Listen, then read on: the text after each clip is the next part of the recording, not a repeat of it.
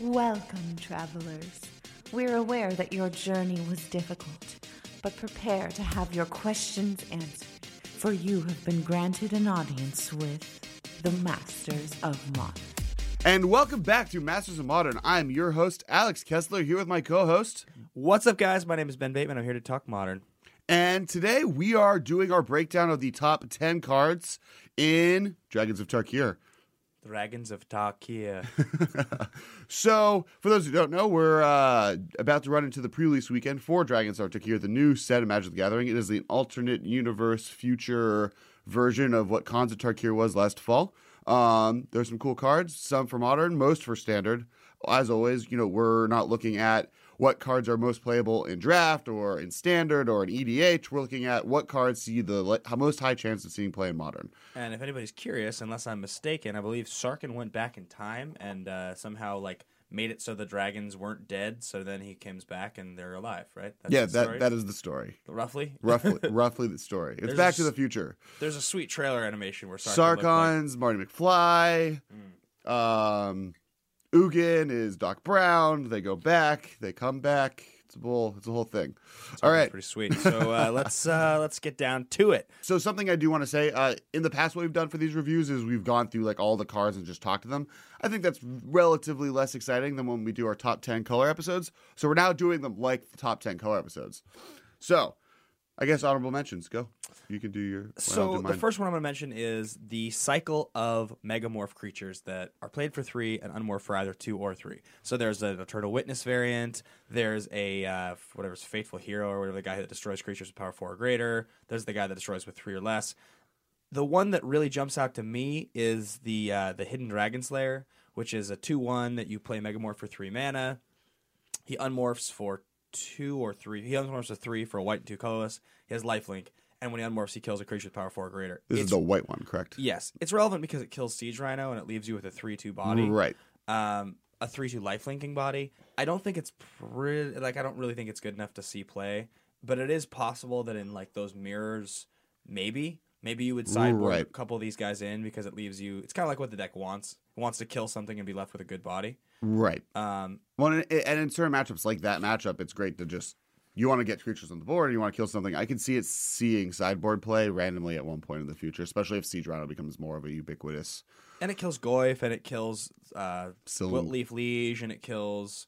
What's it called? The Loxodon Smiter. It's good against that deck. It kills a lot of things. It's also not the worst card to have if you need to be able to kill Primeval Titans at instant speed during their turn or something. Right. Because his unmorph ability is instant speed. So I don't think he's that good, but he's an interesting one to talk about, that whole cycle. I guess for honorable mentions, similar is the enemy hate cards.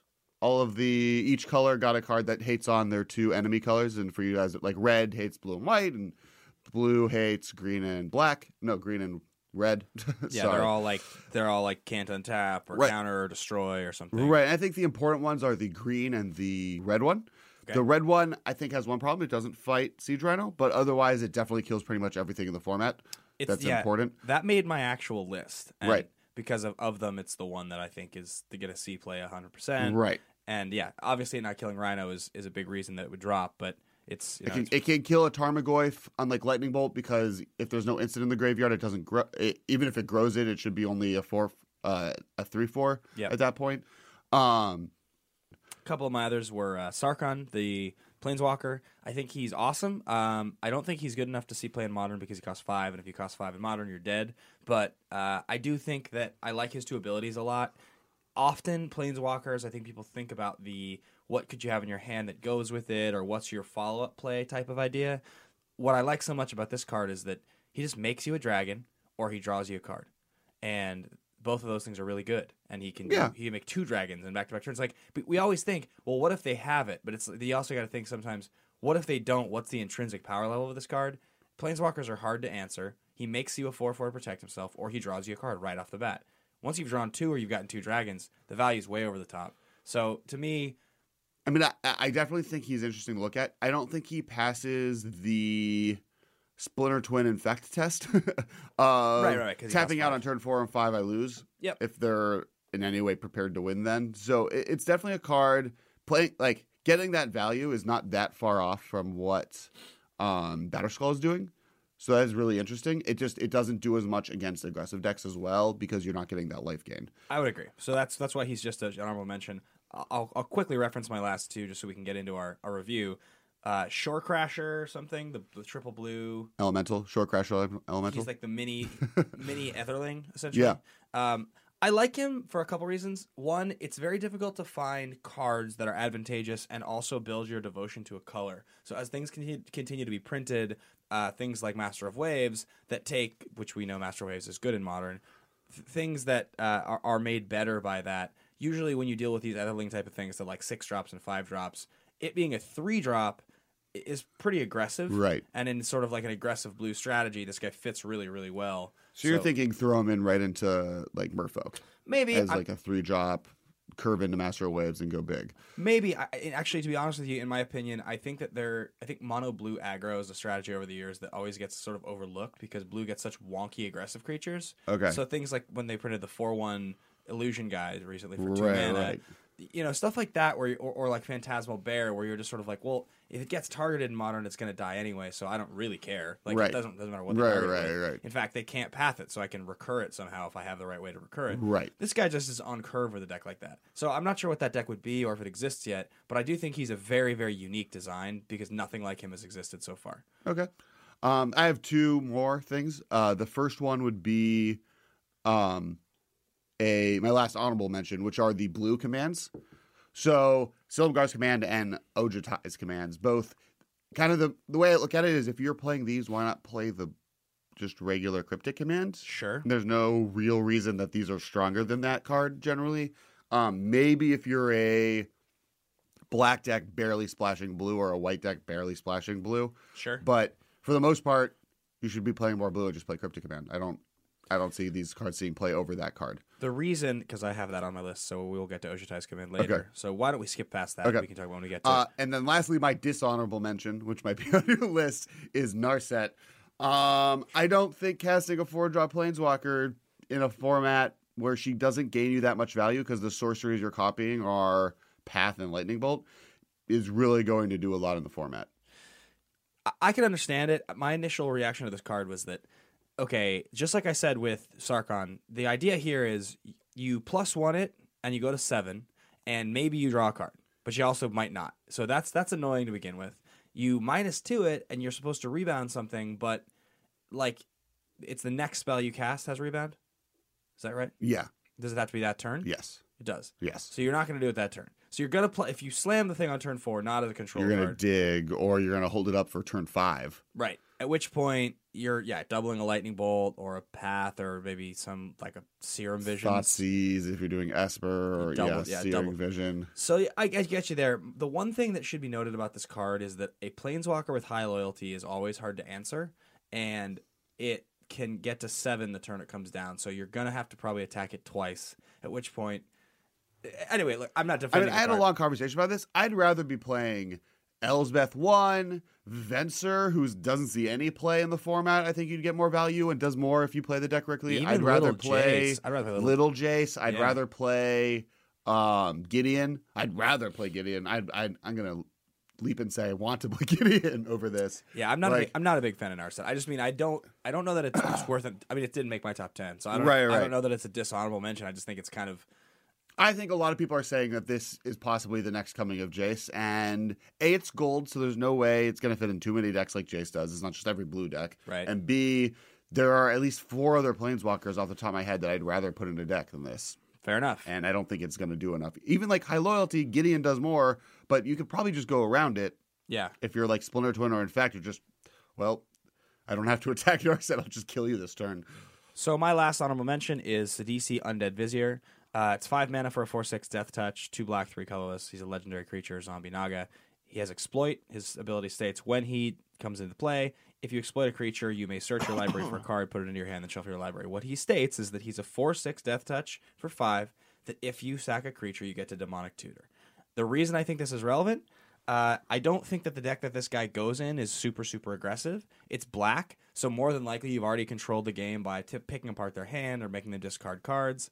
You're probably discarding a Lingering Souls token or something like that, and you're getting to Demonic Tutor. That's a very rare ability. They don't print a lot of Demonic Tutor abilities that are actually playable. This leaves behind a very big body that blocks just about everything and kills everything because it has Death Touch. It feels similar to the way that we are seeing a lot of play out of Tasigur. Not that he's as good as Tasigur, but the same kind of slot. A heavier slot. She's a she. What?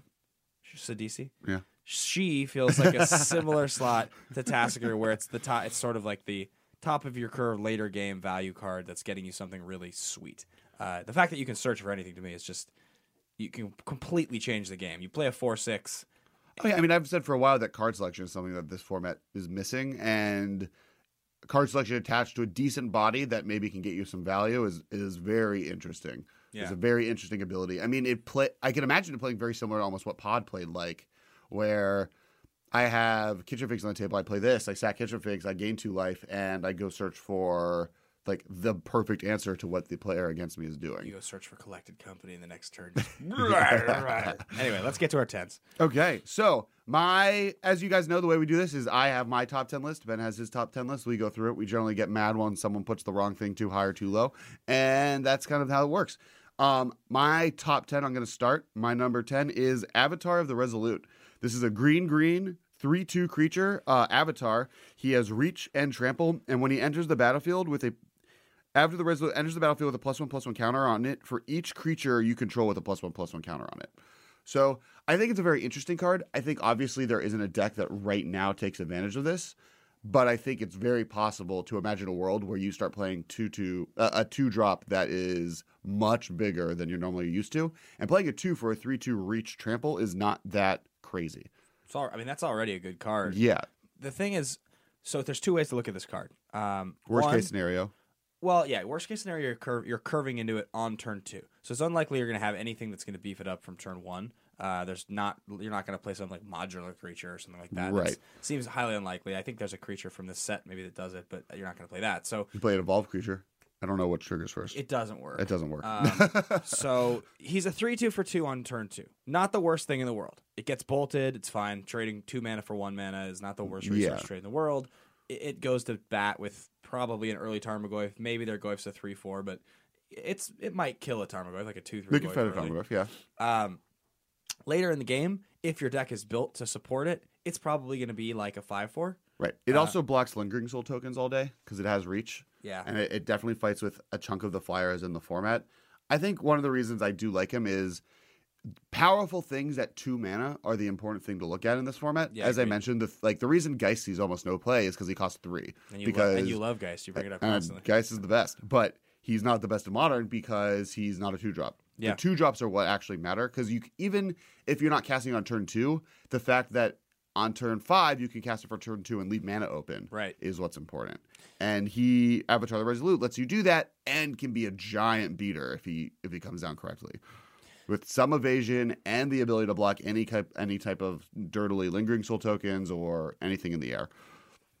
So my number 10 is Thunderbreak Regent. And I know it's a weird choice. It's 2 red, 2 colorless for a 4/4 flying dragon. Whenever a creature you control becomes the target of a spell or ability an opponent controls, Thunderbreak Regent deals 3 damage to that player. The reason I like this card is that 4/4 for 4 is fine. It's a decent rate. 4/4 flyer for 4 that doesn't have some stupid like drawback abilities, that's pretty solid. And in red, where you don't want to be playing 4-drops, like mono red doesn't want to play a 4-drop, but the fact that you have a 4/4 flyer that if they try to get it off the table, you're going to lightning bolt them is fantastic reach to play as like a 2 of. Like, I know that it doesn't have haste, but even if they path the thing, it's turning their path into a lightning bolt for you. So I guess my question is, how much better is this than the stuff like Hellrider or the Mythic from Mirrodin Besiege, the red one? The reason I think that this is better is because a card like Hellrider, any card that they, once they're at a low life total, can say, okay, this instant speed removal spell that I have in my hand, as soon as they play a creature, before Hellrider's attack trigger can even happen, they can path Hellrider. They can kill him. They can bolt him, or so they can path him. It's the damaging pseudo hexproof kind of that lets you, once you play it, they're stuck because if they kill it, they're close to the red zone. And I can see that being a consideration. It's the same thing as the 2 mana Eidolon of the Great River. Right. It's the same kind of thing. Now, this obviously, if it had haste, would be insane. That's what would push this card way over the top. But thank God it doesn't. Yeah, but the other thing is like it's a 4/4, so like it can't even be bolted. Actually, to be totally honest, one thing I do like about it is something that red decks have had problems with is that the burn decks can lock themselves out with Eidolon the Great Revel. Yeah. This you can cast without taking damage, and it just puts a huge clock on your opponent that they can't really deal. Then they're pretty much dead. It's a perfect curve topper for those decks. I do like it. In the mirror, in the mirror against red, if you have this in your sideboard and you bring a couple of these in, you get to that midpoint in the game where maybe you guys have both like run out of cards, you're trading resources, if the game's not over. All of a sudden you play this, what are they going to do? Bolt it twice and take 6? Right. There's not even a chance. They have no way of blocking it. They don't have any, I don't know. I mean, it's not that good, but I definitely am paying attention to it. Cool. All right. Well, I guess on the red plan, my number 9 is Commune with Lava. Okay, Commune with Lava is red X. It's an instant, and then you exile the top X cards of your library until the end of your next turn. You may play those cards. So the reason I like this card is because instant speed X spell draw spells have generally been very good in Magic's history. Yeah. Red has never had this effect available to them. So imagine in Burn, you leave your mana open at the end of your opponent's turn, because you can. That's the other side. Because it's instant, you can do this at the end of your opponent's turn. Right. You cast it and you exile 5 mountains or 5 lightning bolts. This is assuming you have 7 mana in a red deck. This is assuming you have 7 mana, but even 3 isn't ridiculous. Sure. And you hit 1 or 2 burn spells or a burn spell on a creature. That's a lot of value because red decks are going to be able to play everything. And then you go on the control deck or combo deck side. This is Splinter Twin after you've traded resources. Yeah. This is the monocolor. I can now find my combo that they kind of needed. This is the Sphinx's Rev. This is a kind of a Sphinx's Rev for them. And even in blue-red Delver decks, same kind of deal. This kind of does a treasure cruise because this can give you the gas you need to keep going. This is my thing with this card. I had it on my list and I took it off my list because, one, blue-red Delver doesn't want to exile the cards. It really wants to draw them, or it wants to have card selection and put them into its graveyard. Well, but once you cast them, you do put them in your graveyard. But the ones you don't cast? Right, but those don't exist ever. They weren't going to be in your graveyard or your hand in the first place. My opinion on this card is that and Delver doesn't need them to be in the graveyard as much. Now the only reason is Snapcaster Mage. It's not before where Delve was your game. So getting stuff in your graveyard isn't as integral to what you're playing as. More velocity is. I feel like this card more than likely is going to get played for 4 or 5 mana most of the time in Modern. Maybe a little more, maybe 6 mana, but it doesn't strike me as the... I mean, I understand your argument. I just don't see... I don't think decks are playing 4 of them. I think they're playing 1 as their catch-all. The red decks that have never had a way to really dig for answer or dig for the burn spells they need to kill that opponent. Because a lot of red players die with their opponent on 3 mana or 3 life and then just needing a bolt. They can't draw the burn spell. This will instantly let them find that burn spell. Okay, so they have 1 turn to win. They top deck this, and they play it for all but 1 mana, so one of those burn spells is their card. I don't think that's... I mean, depending on when that is, if that's... But most decks don't... If it's the 5 mirror, lands, yes, it's they a play problem. it for 4. They draw 2 and hope that one of them's a... I don't know. It just feels that's like an expense. better than drawing 1 on your next turn and dying. It just feels expensive. But I don't fault you for putting it on the list. Right. I don't just necessarily agree. I think it could be good. What's your number 9? My number 9 is Assault Formation. It is a green card. It is 1 green, 1 colorless. It is an enchantment. It states, each creature you control assigns combat damage equal to its toughness rather than its power. For 1 green, target creature with Defender can attack this turn as it didn't have Defender. And for 1 green and 2 colorless, creatures you control get +0/+1 until end of turn. It's another version of Doran. The thing that I pay attention to with this card that I really, really like, redundancy. Doran's already really good. Yeah. People have tried to play junk decks that are kind of Doran-ish. Anyway. I mean, Doran's seeing a lot of play right now because it's a 5/5 for 3. Yeah. People are playing the 4/4 for 3. Why is this not just better? Yeah. Doran's good. The one thing that I like about this card so much is they have printed for years an absurd number of Defender creatures that have cool abilities or are really big. And people have always tried to say, okay, is there some way to get synergy out of this to build a thing? Nobody's done it in Modern. This is the first card where you can take some of these ridiculous... And it's not just Defender creatures can attack. It's Defender creatures are now Doran and can attack. That's crazy when you think about the size of some of these things. Right. I guess I definitely think it's powerful, and there's also combos with it with Mardu Charm. Or not Mardu Charm, Mardu Ascendancy. Okay. You can just straight up kill a person if you have the right creatures in play.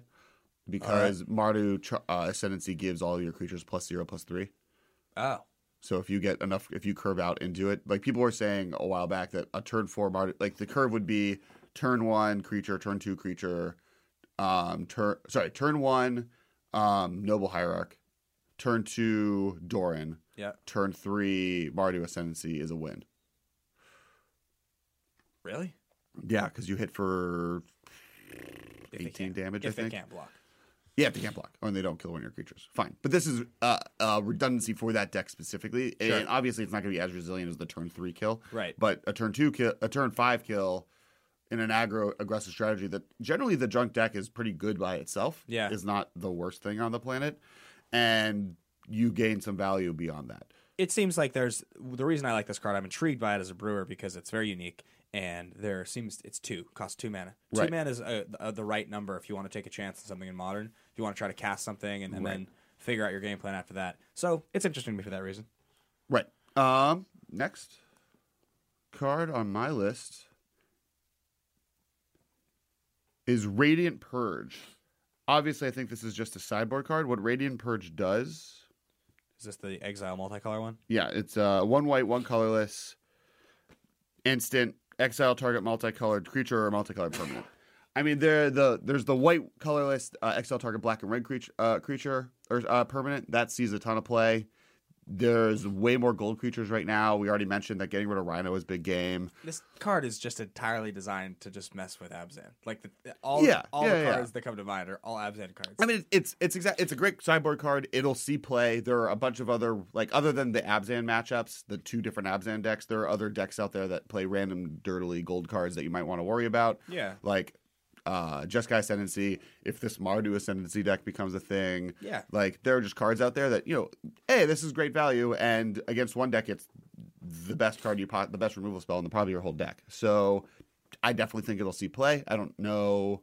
It's not going to be groundbreaking. Right. It's not going to kill a matchup, but it'll definitely be, another card in the white arsenal to help with another matchup. Right. Yeah, I think that's fair. My number 8 is Dragonlord Dramoka, which is the green and white Elder Dragon. He is 1 green, 1 white, 4 colorless. He or she, not sure. 1 green, 1 white, 4 colorless for a 5/7 flying lifelink creature. Dragonlord Dramoka cannot be countered. Your opponents can't cast spells during your turn. Every card you cast after this card is uncounterable until they kill him, is essentially what it's saying. And it's super fatty and uncounterable itself. So it's the kind of card that Brian Kibler loves because it's just really big and fat and just it doesn't die to like traditional counter spells and removal. I think this card is a card to keep an eye on. I think right now it won't see a lot of play purely because I don't think counter magic is that good or the cards that creature decks are worried about, like green white creature decks, is not counter spells. They're not like worried about the counter spell game. I think that could very well not be true in the future. I think Wizards is willing to test the boundaries on counterspells, as I'm going to talk about in a second. And this card could very much be a card that is more important to a matchup in the future. Could be, yeah. It's nice to know that this is not going to get remanded. That's the one card True. that Modern sees a ton of play in Modern. That is like Leak is obviously a good card, but Remand is the one that like most decks, even if they're combo or tempo, can justify. Right. And that's the nice thing is that you're not going to spend 6 and have this back in your hand. I guess the thing I'm looking at is like Dragon Puncher or Bear Puncher from Tarkir, the red, green, blue con. Yeah. Also had a similar creatures can't be countered ability. Right. And he's the same converted mana cost and has flash even. And he doesn't see a lot of play. Obviously, color constraints are an issue there. So I'm definitely not against this possibly seeing play in the future. I do think it's not the format. Yeah, but Baneslayer doesn't see any play. True. But yeah, I mean, I definitely see it's a possibility. Next, number 7. Yep. I have for number 7 Living Lore. Oh, really? Yeah. It's a cool card. Living Lore. So for those who don't know, is blue. It's 3 colors and a blue For a creature avatar XX, as Living Lore enters the battlefield, exile an instant or sorcery card from your graveyard. Living Lore's power and toughness are each equal to the exiled card's converted mana cost.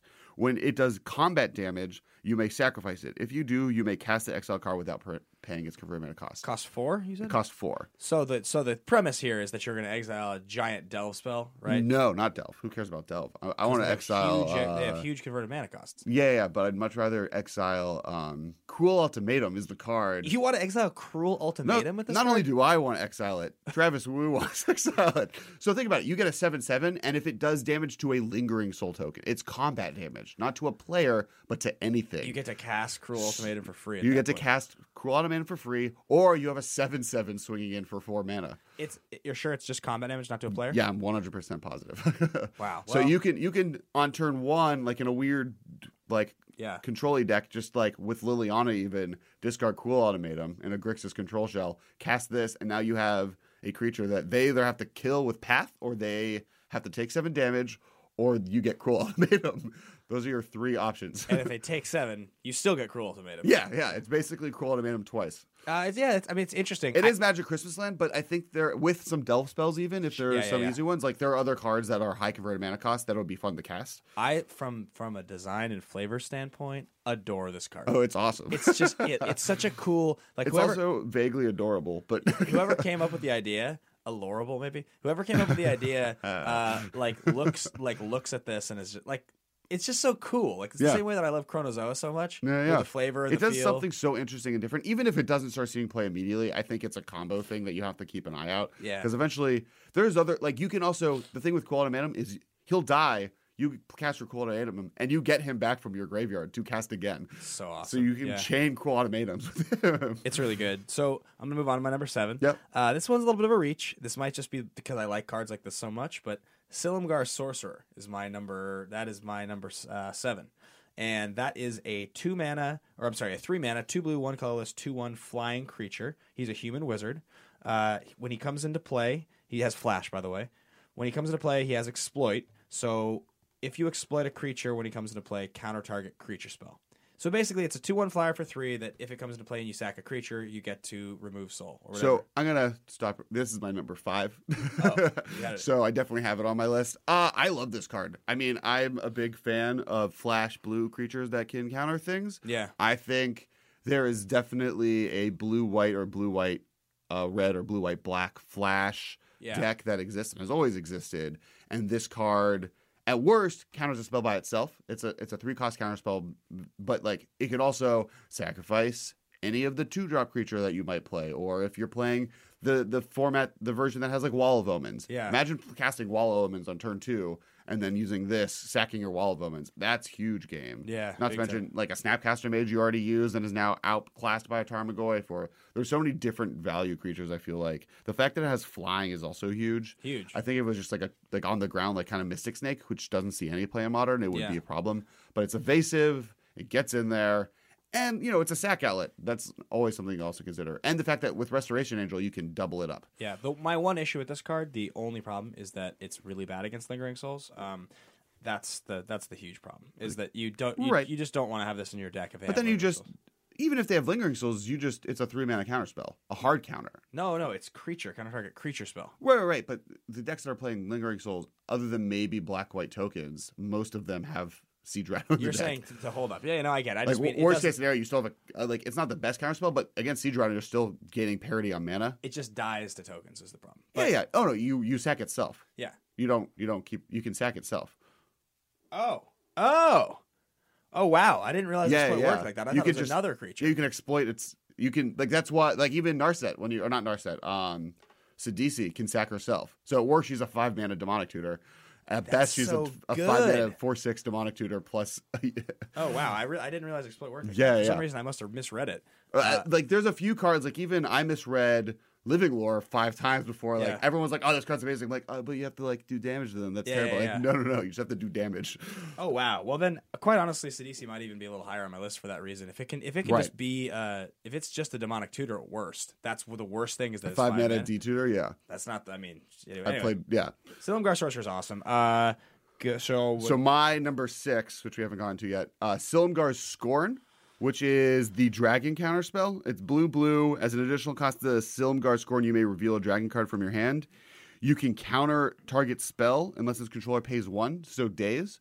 Or if you revealed a Dragon card and/or control a dragon, you get counterspell regular. So Daze that costs 2 blue that it does not play for free. Well, but at people all? hard cast Daze. That's a thing. I know. And it counters anything. It's not just like there are other cards that like people are talking about casting that 1 blue. This format in general is missing good counterspells. This is probably the closest I've seen to counterspell because there is possibilities that you would maybe even start playing dragons just to get the full counterspell out of this.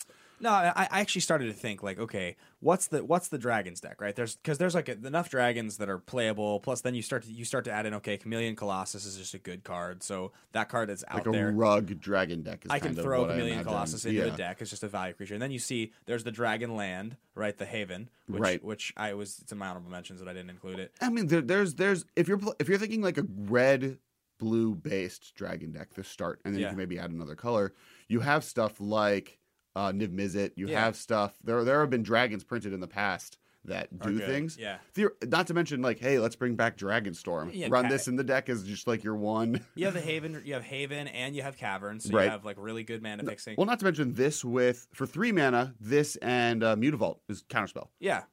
No, so I'm with you. Like I think that there's a dragon thing. This feels like a weak counterspell to me. I don't think you're going to see a devoted dragon deck that really wants to play enough dragons that this is a thing you can consistently get off. But even like Modern can be so much about curving out. Yeah. Just having this to counter their Tarmogoyf when they tap out for it on turn 2 is like, even though they like it's not great, the Daze effect is still powerful. People tap out in Modern. That's fair. And you just gotcha. So we spoke about Rending Volley already. That is my number 6. Which card? Rending Volley. One red. Oh, yeah. 4 damage to a whiter, and it's uncounterable. That specific one. I mean, that specific one is obviously the most playable. I think the green can see some play because there's enchantments, whatever, and other ones. But I think the red one is the one that. Yeah. This is an answer card, and not to mention red's very powerful right now. I think it's something that else we play. It's one. I mean, so people say why not combust, and my argument is the same argument. The same argument that you and I had about Stifle versus Trickbind. It's like Trickbind's better than Stifle, but it costs 2, so it's not. And nobody plays Trickbind in Modern in a format that every single deck plays fetch lands. Right. So if nobody's doing that, then nobody's going to play Combust just because Combust has a good ability. I mean, this is better. Like, I've already said this. Counting doesn't matter that much in Modern. Yeah. Remand is like Remand. The conversation here is this is infinitely better than not Combust, but like 1 red mana. Worst case scenario, you're playing 2 mana for it. 1 red's against really Mana good. Leak. Only on turn 3 is that an issue, and then fine. Do they wasted a 2-cost counterspell against your 1 dirtily removal spell? What are they protecting? It's good. I mean, one of the other things that I think is so good about it is because it's uncounterable. The major card that I think it's so good against is Celestial Colonnade. I mean, it's good against Restoration Angel, obviously. Yeah, blue. I mean, the saddest part is blue, white, red or blue, white decks in general aren't exactly seeing their time in the sun. So. How badly did they need another hate card that's just going to be thrown at them? Beyond that, this card definitely answers pretty much every card out of their deck. It's such a blowout. It's such a blowout. Which might be fair because it's possible that some of the cards we're talking about, like Silumgar's Sorcerer, give that deck a little bit more of like just a chance. Yeah, we'll see. What do you got next? Well, mine was, if we're at number 5, mine was Silumgar's Sorcerer. We just talked about it. Yep. So you're number 5. So my number 5 it's a combo. It's the 2 1-drop red cards. So it's Lightning Berserker / Zergo Bellstriker. And one of them is a 2/2 creature for 1 red mana that let's just read the text so I don't screw it up. Zergo Bellstriker, 1 red, 2/2, Orc Warrior, legendary creature. Zergo Bellstriker can't block creatures with power 2 or greater. He's legendary. I just realized that. He's a waste of time. Let's skip that one and do Lightning Berserker instead. Oh, no, I think we can talk about him. I mean... He's fine if you play like 1 or 2 the dash, I don't think you'd play more. I think Goblin Guide is still just better, and I think you play Monastery, whatever, over that anyways. Swift Spear anyways. But the fact that you can, like, the 2 mana for 2 haste creature that you can just, like, get in there with him is not the worst card. Well, that's the same reason that I have Lightning Berserker. So both of them are interesting because Lightning Berserker is the fire-breathing version of him. Yeah. That's a 1/1, but fire breathes. I think he has a higher chance than the other one to see play in Modern. Me too. And I think Lightning Berserker is, if you think about why fire breathing is bad, it's because players know you have it, so they can prepare for it. Right. They can hold up removal. Lightning Berserker is awesome because if that deck has 4 or 5 lands, you draw this card mid-game.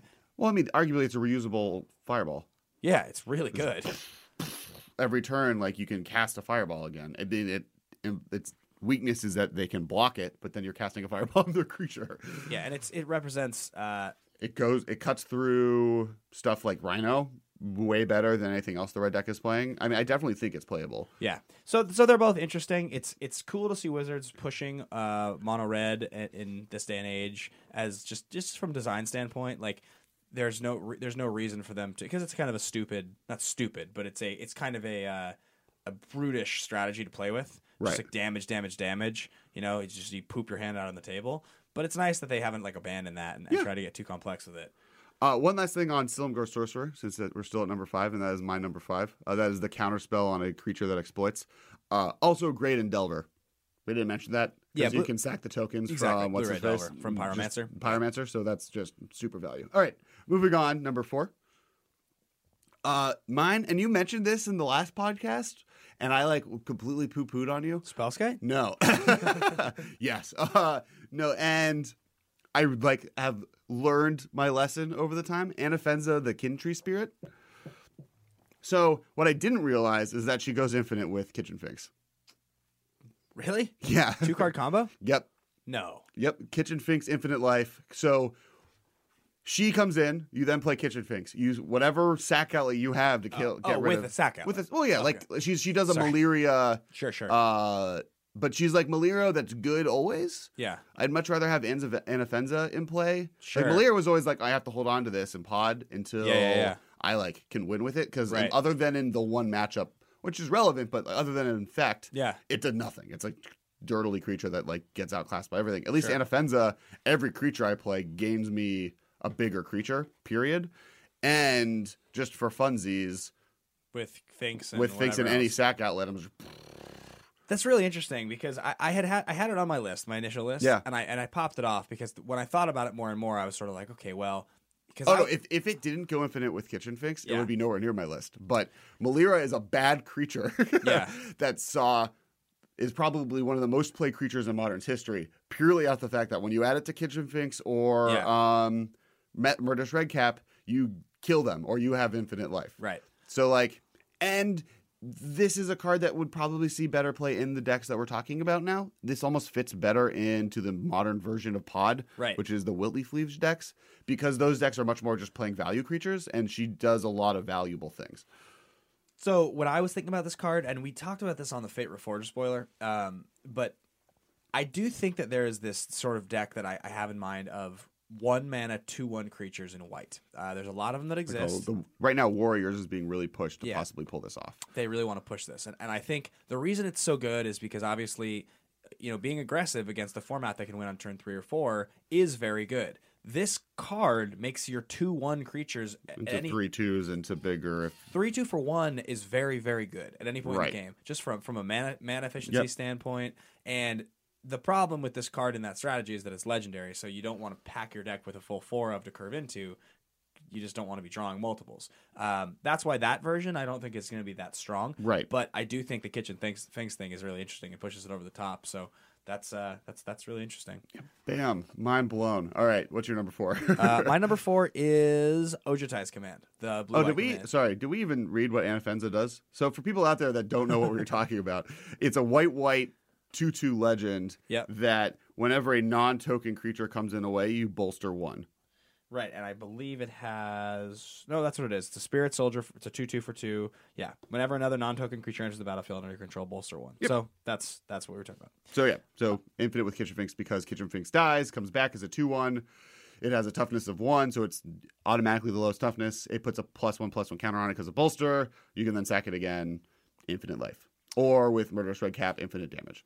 So my number 4 is Ojutai's Command. It is the blue-white command. So blue-white, 2 colorless for instant. Choose 2. Return target creature card with converted mana cost 2 or less from your graveyard to the battlefield. You gain 4 life. Counter target creature spell or draw a card. Now, you mentioned why wouldn't you just play Cryptic Command? Yeah, why wouldn't you just play Cryptic Command? It's a relevant concern. Number 1, is that Lingering Souls is one of the best cards in Modern. So if you want to start from the standpoint of playing Lingering Souls, that means you're starting with black white and then having to support triple blue, which is possible, but a little bit less desirable. This is Modern. Mana is easy. I have fetch lands. Number 2, I don't necessarily know that you want just the Cryptic Command abilities. You might want to have a split. Like this card's very good. There's also the one thing about this card that I think is really interesting is the recursion ability, because there's an element to that doesn't get talked about a lot. I always pay attention to this. Anytime that they ever print a card that says return target creature card with converted mana cost 2 or 3 or less from your graveyard to the battlefield, because you got to remember there's a bunch of weird cards that you can't traditionally cast from your hand that you have to get into play in other ways. Cards like Mir Superior or Talara's Battalion, cards that like people don't cards that people don't pay a lot of attention to, that at any point in time, if the right sort of deck comes up, it's like, oh wow, that's getting really, 5/6s for free is a big game. That's really, really good, especially since this is a choose 2 card at instant speed. You can be doing things like, okay, end of turn on turn 3, I thirst for knowledge, discarding my Mir Superior so that I can keep 2 of those cards, and then on turn 4, I Ojutai's Command, draw a card, and get a 5/6 into play. That's what I just did. Yeah. Like, I sympathize. I'm not saying it's like insane, but I think that anytime there's versatility at instant speed that has the ability for one of those things to draw a card. I mean, I don't think any playable charm and or command has seen play in Modern at least once. This lets you, for format at instant speed, draw a card and do something else. That is alone in itself worth talking about, and I guarantee this will see you play. Okay, fair enough. You've won me over a little bit. I'm willing to not yell at you for putting in a deck. Mir Superior is the answer.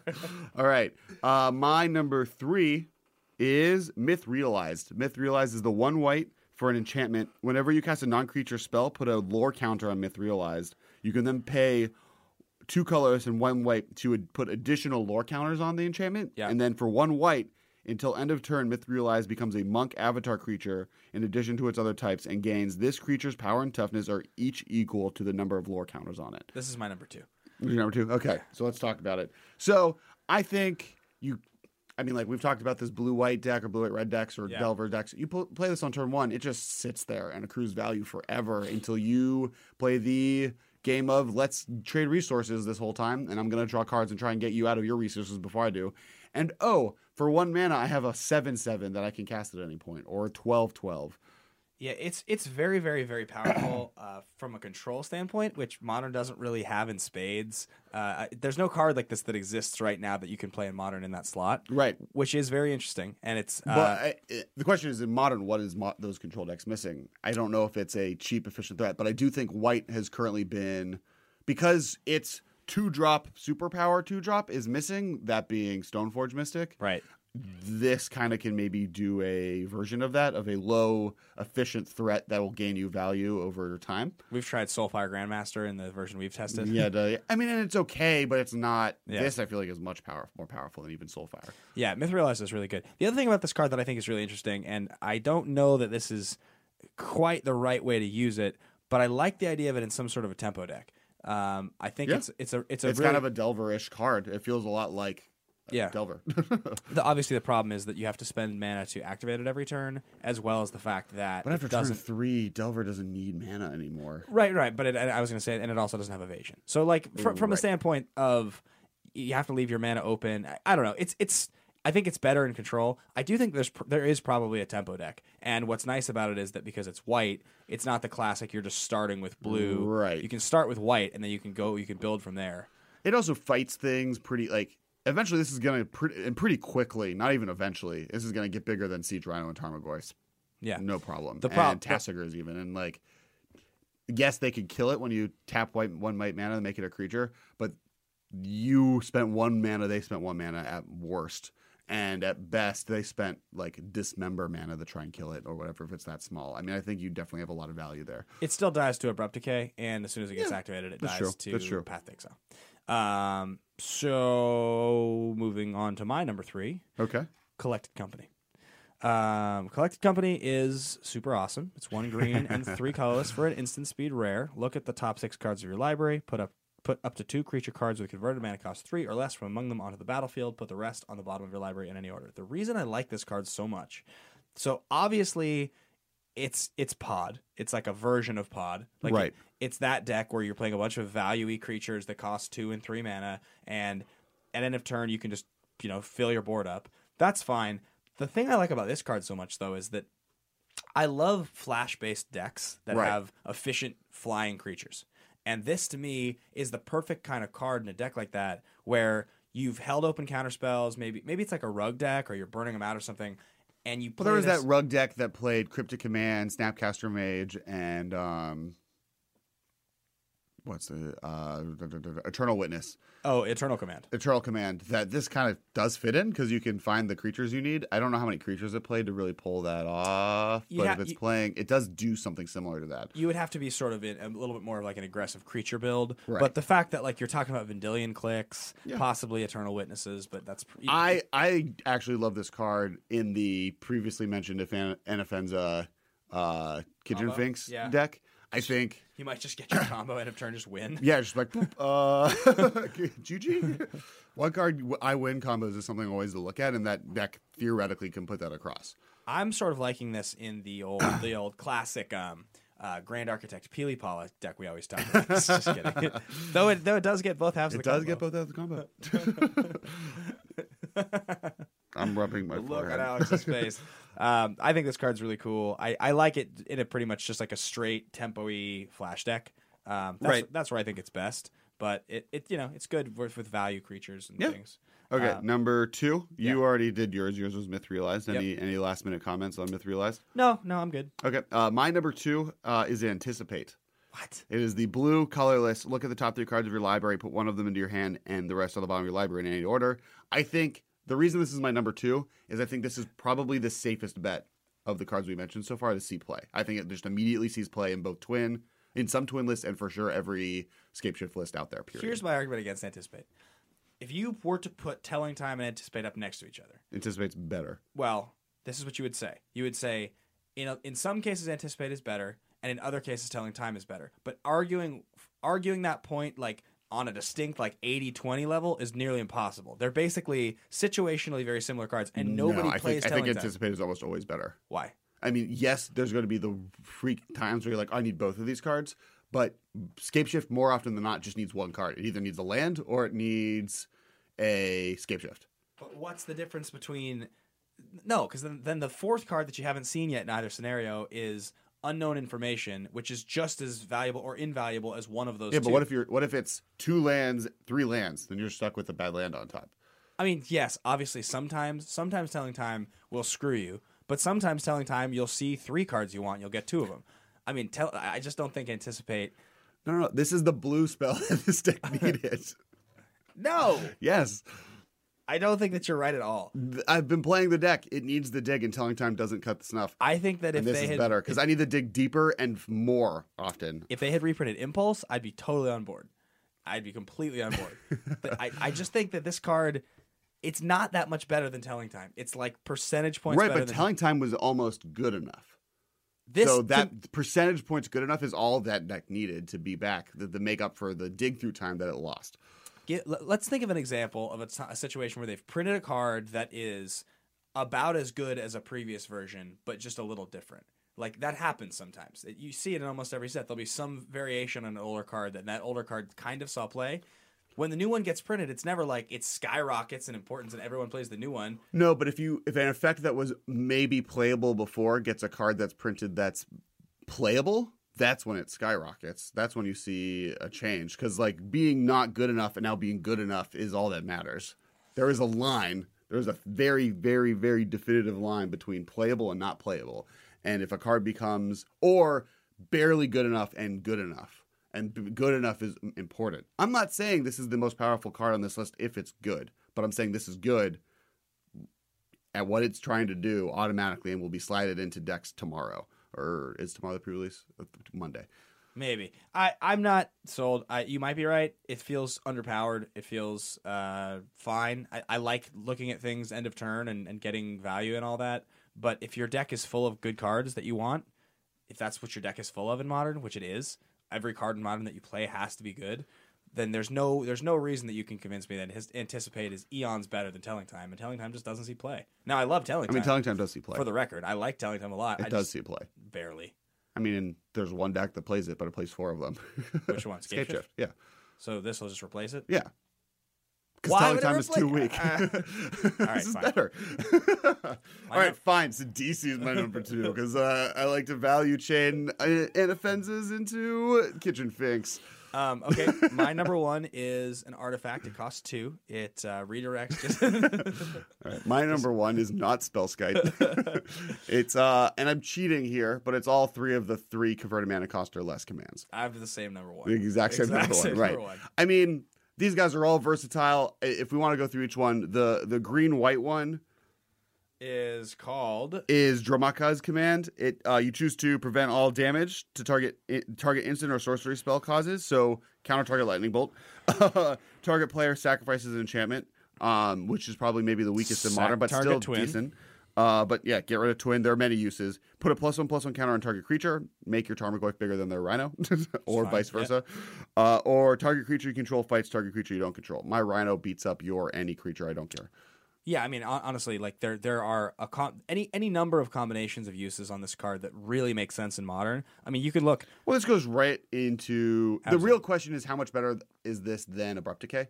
And I think you don't play all 4 of these, but I think you can play 2 of these and 4 Abrupt Decays and be pretty happy. Yeah, I mean, things like, okay, put a +1/+1 counter on target creature, and target creature you control fights target creature you don't control means I make my Rhino bigger, and now it fights your Rhino, and your Rhino's dead. And mind you, that card wouldn't be playable.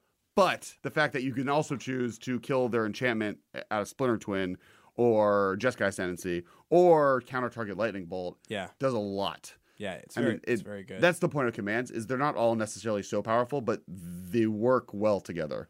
I mean, instant speed cards that cost 2 and have multiple 18 uses. abilities. I think it's total of 6 abilities is actually what it has. I think if you all the different combinations, it has 6. The commands generally have 6 abilities. Yeah, Dromoka's command is really, really good. So the next one is a Tarka's command, which is the green-red one. It's 1 green, 1 red, instant. Choose 2. Your opponents can't gain life this turn, so that's your Lightning Helix doesn't work. Your Kitchen Finks is irrelevant. It does a lot of work. Your Rhino doesn't gain you life. Yeah. Burn decks play Skullcrack already, and this is a better version for that reason. Yep, Tarka's command deals 3 damage to each opponent, so it truly is Skullcrack. Yeah, it can just be like a Skullcrack for 1 less damage. Yep. You may put a land card from your hand onto the battlefield, which I think is kind of an underrated ability on this card, especially in the aforementioned sort of Flash-style decks that we're talking about. Right.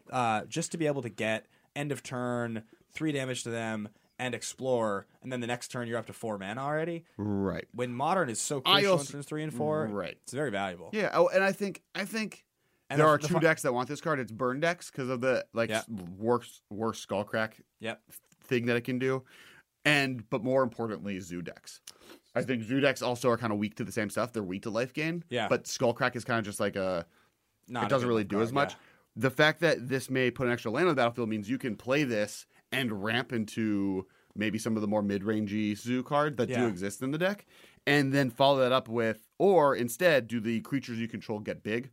Yeah, we didn't mention the ability. Creatures you control get +1/+1 and gain reach until end of turn. Which can do 2 things. A, it can just get your whole team in there, or B, just screw over a person's Lingering Souls, which are both great things. And also, like, I've been talking about this forever, but, like, I am of the belief that when you start to deal with like Lingering Souls and if you have a spell that you really want to play that costs 2 other colors, just say screw it and just play a 5-color deck and just see what happens. Because like in the case of this card, okay, you attack with your Lingering Souls team. I'll play this, burn you for 3, make all my souls 2/2s, and block all yours. Like, well, I mean, that's another question: is putting it into Jund.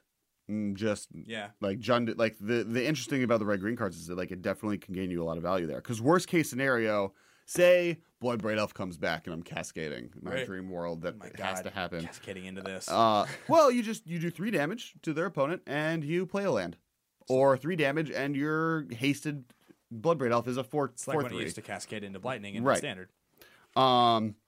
And speaking of lightning, Kolaghan's command. Now, a lot of people think this is maybe the weakest one of these 3, partly because it's 3 mana, but I disagree with them because I think it gets you the most 2-for-1s out of any of the different options. I think it's so good. I think the thing you have to think of is return target creature card from your graveyard to your hand. When it works, will be a card draw spell. Yep. You're drawing a card. So this is of the cheap ones, the only one that can draw you a card as long as you put work into it. Yep. Generally, though, if you're playing black, you're playing Liliana. I'm not really worried about Yeah, you can you discard drawing a the creature cards. or something. Yeah.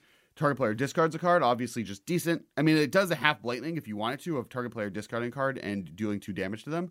But what it does better is I'd much rather make a player discard a card and kill a creature they have on the board. Yeah. And a destroy target artifact. Yeah, completely relevant. That's totally relevant. Yeah, Affinity is a deck. This 2-for-1's Affinity. Yeah. Which is huge game. Yeah. 3 mana. And that's base level. Like you could, I Yeah. definitely think this is a very good card. Yeah. Does everything you want it to be. There's All three of these. I mean, like that's kind of the big nod for Modern are these 3 cards. Yeah, there's a bunch. I mean, They for standard realized, okay, we can't play Cryptic Command blue level power ones. We already gave blue the most powerful command. Let's split that into 2, give them the abilities from black and blue and black and white, great, and then let's give the other 3 colors combinations just like awesome, great cards, and that's what we got. On the play, if you haven't already stripped it out of their hand, you get to blow up their amulet and make them discard one of their resources, which is important against them because often their hand is a perfect combo of what they need. So, yeah, I think this card's good. Right. I mean, like, if you think about it, what matchup does the red-black one fail you in? I don't think there's a single matchup that Right. fails you in. That's the point of commands, though. They have. You get 2 abilities. And I can say that about all 3, Yeah. really. I mean, like, maybe... Nope, all 3. Because Yeah. the other 2 have my creature gets bigger. So, at the very worst, your creature gets bigger. And that's like a semi-value. They're all really good. I cannot wait to play with these things at pre-release this weekend. Oh, yeah. So, as always, that was our top 10 list. If you guys think we're crazy, if you think Anticipate is no way good enough, or you think Ben's an idiot and it's like the best card in the set, let me know. Our Twitter is at the MMCast. Interesting enough, I'm currently in a race, me personally, at Kess Wiley, with our Twitter account for most followers. Really? Like, we've been jumping 3 up each time, like every day. That's lovely. It's about, so follow me instead at Kess Wiley, because I have to win at everything. Ben? You guys can follow me on Twitter and Instagram at Ben Bateman Media. The question of this week, and please send it to us on Twitter, and I'm gonna try getting better at shouting out the people's answers on the next following episode. Yeah. The question of this week is, what's your favorite card out of the new set for anything, and tell us why. Last but not least, make sure to rate us on iTunes. Yep. We the more people that rate us on iTunes, the more people listen to us, the more willing we're going to be able to keep making this stuff. So the better. And lastly, we have a sister podcast. It's called The Command Zone. They also live on RocketJump.com. They do cool Commander content. Anything else about they? About Jimmy and Josh? Yeah. They're good dudes. They make great content. And last but not least, we want to say goodbye. Thank you for your attention. For further inquiries, send an email to the mmcast@rocketjump.com. See you later, alligator.